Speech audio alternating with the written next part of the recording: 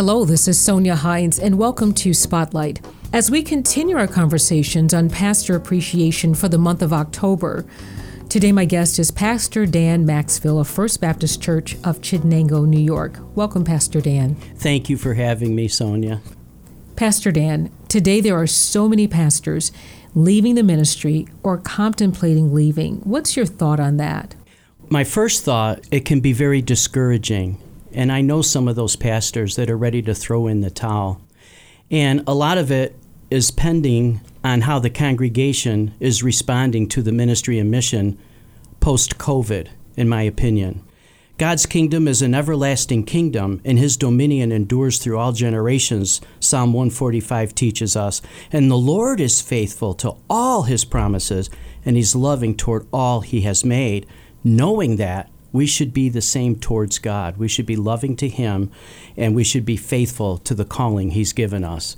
And so I'd like to encourage the church to get back on board with the ministry and mission, if I may.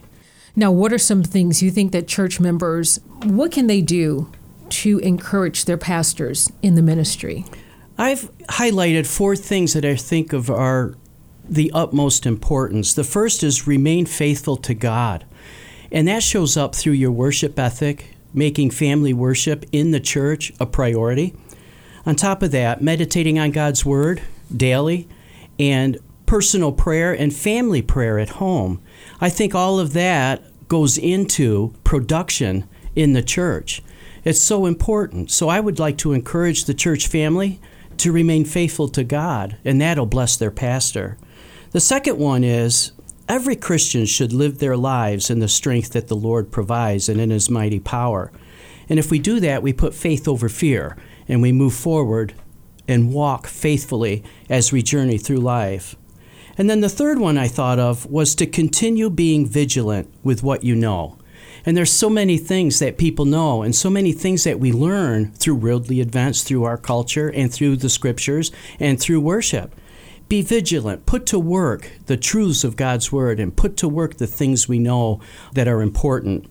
The last one was to continue being courageous in the ministry and mission of God's church. We must not forget that. And if every parishioner would fulfill their role and use their gifts and talents within the church and not give up on that, that would be such a blessing to any pastor, I would think. I'm sure being in the ministry can be challenging for a pastor, his wife, and their family. What would you say church members can do to encourage a pastor's family? Be appreciative, voice of encouragement, a phone call or two, what can I do to help out? Those kind of things. And it's not just for the pastor, it might be even for the church secretary. Don't be afraid to ask to do something. The other thing is, a pastor should know his congregation to know what their gifts and talents are. I think that's part of pastoring. But sometimes we miss a person or two. And so if you have a desire to fulfill something in the church, especially if you don't see it done, make sure your pastor or one of your leaders of the church knows it so that you get involved with something you like to do. Sonia, I can't tell you how important that is. So how can we pray for you personally, Pastor Dan, as a pastor? Well, that's a good question. My first request would be to pray that God is glorified with every aspect of our ministry, every aspect of it. And then when I go through the seeds of discouragement with attendance being down and those kinds of things, to not let that develop into a sin of some sort where I'm discouraging to the church family. Because a lot of times when that happens, a pastor may miss a mark. And then the hope the congregation has in the Lord through good pastoring can sometimes diminish. And that can hurt, a believer as they try to grow in Christ under our ministry. So I would pray that my joy in the Lord would not wane to the right or to the left, that I'll keep moving forward for the glory of the Lord, and my wife as well.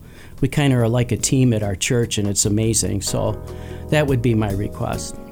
Well, Pastor Dan, I thank you for being here today. And in light of Pastor Appreciation Month, I just want you to know that we appreciate you. I appreciate you too. God bless the Mars Hill Ministry. And as you and I know, there's always hope in the journey. Amen? Absolutely. Amen. Well, this is Sonia Hines with Spotlight. Thank you for listening. Spotlight, a public affairs program of the Mars Hill Network.